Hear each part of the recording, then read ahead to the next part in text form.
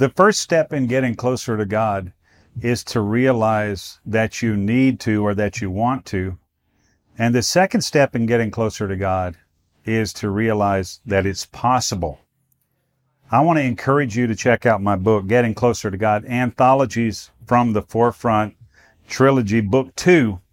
I think this will really be helpful to you in your pursuit of the Lord and help you understand what I learned over the first 30 plus years of my life as a believer, as a minister, and as a missionary in a lot of the countries of the earth. Check it out. Anthologies from the Forefront, Book 2, Getting Closer to God. It's on Amazon. Welcome to Foundational Missions Leadership Moment. Join your host, Scott McClelland of FX Missions, as he deep dives into the lives of leaders to glean secrets that will propel today's leaders to new heights. Here's Scott. Hi, Scott McClelland here with your FX Missions Leadership Moment. Thanks for joining us. I'm excited today to be with you, and I want to encourage you, if you know someone who is studying the concepts or truths about leadership, we might say, please refer us wherever you get your podcasts, or, if they happen to be on Android, they could get it over at Google Podcasts. I don't know. I'm not an Apple snob, but I do want you to share the podcast. From the Forefront is another one of our podcasts you can promote. But this is the Leadership Moment Profiles in Leadership series. We're excited today to be joined by a new friend. I haven't actually met in person yet, but hello, Shana. How are you? I'm good. Good. Thank you for having me. Oh, thank you for joining. So catch me if I say some of this wrong, but you're kind of a leader coach. Am I getting that right?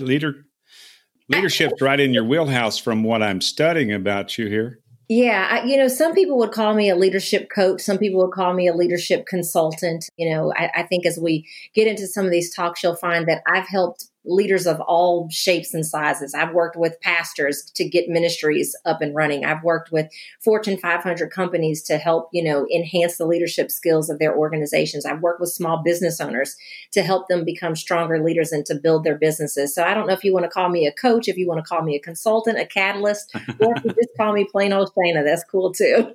Well, awesome. And thank you again for being here. I really appreciate the chance to talk with you. And we're going to feature you here on the Profiles in Leadership, as well as on the From the Forefront, where we're going to dig more into you personally, what's your value proposition, if we're going to use a business word, and also, how you got to where you are spiritually, mentally, professionally, those kind of things. Yeah. But as for now, we're going to dig into the person you wanted to profile in terms of what's informed your leadership perspective or approach. And you've chosen Esther from the Old Testament. Am I right? I have. I've chosen Esther. Awesome. Well, Esther is something of if you think about it in landscape terms, she's one of the big seven, are the highest peaks of historical leaders when it comes to the Old Testament, especially when you think about the situation she was in and the challenges she faced, things like that. What about Esther in general sticks out to you and separates her from the crowd in terms of her leadership capacity? Two things kind of stand out in my mind. One, I saw her, as a woman of prayer and courage and influence. And that has always kind of been who I was and who I strive to be. So she was a great role model for me, if I was trying to become, a woman of prayer, courage, and influence. But I think it's really timely for where we are now, Scott. At the time that we're recording this, the coronavirus has completely invaded our lives in this first part of 2020. And I think a lot of leaders, whether they're a woman or otherwise, I think that they may be sitting around and asking themselves, what next? Or, am I well equipped for more? And I think that Esther is a great story to show us that we were made for more, and that we definitely can defy whatever odds that we might be facing internally or externally in order to be more and have and do more. Wow. Yeah, for sure. This situation that we're in, hopefully, and by prayer, as you say, we'll be punching through some of the more difficult season of this COVID-19 corona situation that's present while we're recording here. Mm-hmm. We obviously we have confidence and we're looking to the Lord to help us get through it. As Esther was, I think, she was in situations that didn't have human remedy. Yeah. I think so. That is such an interesting parallel, especially for where we are right now in this very moment. I recently read Esther's story. I would say it was in the last, 6 to 8 weeks. I was once again taken by her, as you mentioned, her courage. Yeah. What in your mind, or what are some of the examples that you want to highlight in terms of her courage? I know there was a number of courageous acts, some very undeniable. So what sticks out there to you from a courage standpoint? Well, just some of the things that she was willing to do when it wasn't permissible. Take me to the king. Like, huh? What are you talking about? Like, we don't do that over here. And when I look at a lot of the different things that she went against the grain, if you will, it showed me that, that she was willing to risk her life for the welfare of her people and the furthering of God's plan, regardless. Like, she didn't care what the rules were. She didn't care what the regulations were. She didn't allow somebody to say that a woman should do this or should not do that. And I think that she was just a powerful example of how God could use anyone. Like, she didn't care that she started off as an orphan. She said, you know what? You're going to take me as this orphan and you're going to take me against my will and put me in this harem. Like, no, I don't care. I'm going to still be willing to do what it is that I feel like needs to be done in order to save my people, if you will, and further the plan that she felt like God had. Wow.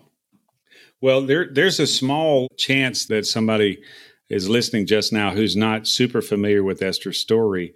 And so it might be helpful if we just give a little bit of your name is some of those key features, give a little bit of an overview. Obviously, she started out, as you mentioned, as an orphan, difficult circumstances. And you might just, I don't know if you'd say challenged, what might be a good way, a challenged upbringing. And she was clearly a Jew. She was in a foreign context with that in mind. She was clearly beautiful. I think that's clear in the story as well. And she was, I guess, recruited on that basis. Is that how you remember it? Yeah. I think recruited is a good way to put that. Trying to put it in current terms, but she was recruited on the basis of her beauty because there was the Queen Vashti, I guess the one that preceded her was, she was not cooperative, I guess, when it came to what the king wanted. Right. Exactly. Queen Vashti was actually sentenced to death because she refused to display her beauty for the queen. Oh, yeah. and if we think about Esther's story and what the possibilities, what might have happened. Yeah. We don't have to look very far back. We can just look at Vashti's story there and say, okay, this is what happens when the king's not happy with you. Mm-hmm. So, if there's a mismatch of expectations here, or if you give him a surprise, it might not turn out too good for you. Yeah. So, Vashti was deposed, and I believe it was Artaxerxes. Hopefully I got that right. But the king was suddenly, he needed a new partner, a new queen, right? They looked everywhere. There was a recruiting effort far and wide. And they rounded up quite a few. And then, of course, there was a long preparation process, certainly a lot of beautiful imagery in there as well. And this is where we see Esther coming to the top among her peers. So many parallels here, I think, for maybe the things that we're facing in our leadership or in our challenges. Ultimately, she was chosen as the queen.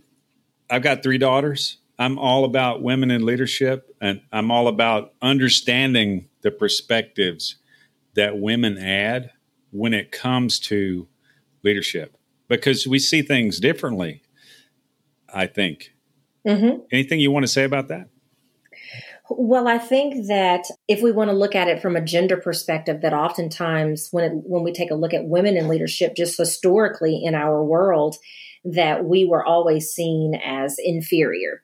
And there are many people that will argue that we're still seen as inferior and we're still compensated as if we're inferior. And I think that Esther was a great example of showing how you can go from a place of inferiority into a place of influence. Mm-hmm. Right. Well, I've got to say that, again, I think I was raised as in a very classical environment in terms of, how roles were understood, and I'm not going to say I'm not macho, but hopefully I will say this, my daughters have been a real education to me. Yeah. A real education to me because I was sure that my first child was going to be a son, right? As all men are. Of course. And, you talk about hopeless egotism. I think we want something we understand, as guys. And I promise you, if you're a guy and you think you understand women, think again. Step back, my friend. Step back. Yeah, you may yet be misunderstood. You may misunderstand your perspective. Right. I've got some advanced degrees in the study of the female psyche. My daughters now, of course, are grown. The oldest one is almost 30, mid-20s for the second one, and the youngest is finishing high school now. So I've been receiving a constant education. But I will say that when my daughters and I and my wife and our interactions and the way we perceive things, it's not about superior, inferior in my mind in any way. And that's the wrong question. For me, it's what our contribution is. Right. What is the contribution that I have to the scenario? And I consider my wife my partner. I'm not talking about my junior partner. Yeah. So in a partnership, especially those of us who have been in business or in close relationships of that kind, we understand that if you have two partners who bring the same contribution, one of you is redundant, right? Absolutely. So that to me is something we need to learn, understand, and embrace and make the most of. What's the contribution of each person? The person who can be an example, that person has leadership capacity. That doesn't have anything to do with gender, in my opinion. I agree. And I think we're all being called to use our gifts and talents. And, hopefully everyone will think the way that you and I think, that it shouldn't matter what you look like or where you come from, that we should be able to say, hey, your gifts and talents match up well with my gifts and talents, and let's make them all, come together for the good. It would be nice if that's where we were as a world. Maybe one day we'll get there. Yeah, I believe we're heading there. I believe we're making progress in that direction. Sadly, as Christians, and thank God for Jesus and his redemption. I'm not trying to throw us into a bad light here, but I'm just saying as Christians, we should be leading the way in terms of our readiness to embrace the strengths and contributions of every person. Who is it that you've already decided you can't learn from? Yeah. Sadly, some of those decisions come to us culturally, and we really suffer loss because we put, certain people or certain people groups or certain genders or whatever in slots that our culture has informed us not to defy. I think we got to get over that. Yeah, I agree. Yeah. And I'm thankful to see women such as yourself and such as Esther, who, as you mentioned, are courageous. Can you tell us a little bit about a time that comes to mind when you had to be extra courageous when it came to the part that you had in terms of contribution, how it related to the context, and maybe some of the pushback you got? Does something come to mind for you on that? The biggest thing that comes to mind to me, Scott, is when I think about when I made the shift from therapy to entrepreneurship. I had so many people with great intentions that were like, you went to school to do this, so why would you not want to just keep doing that? Like, you've made great money doing that. Why would you not want to just keep doing that? Example after example. And so when I felt like that there was a calling on my life to be able to show other people how to do what it is that I had done to better their lives and the lives of others, it took a lot of courage for me to be willing to say yes to what it was that God was asking me to do in the face of people telling me what they thought I should do. Right. Well, I appreciate the fact that you followed your leading. Right.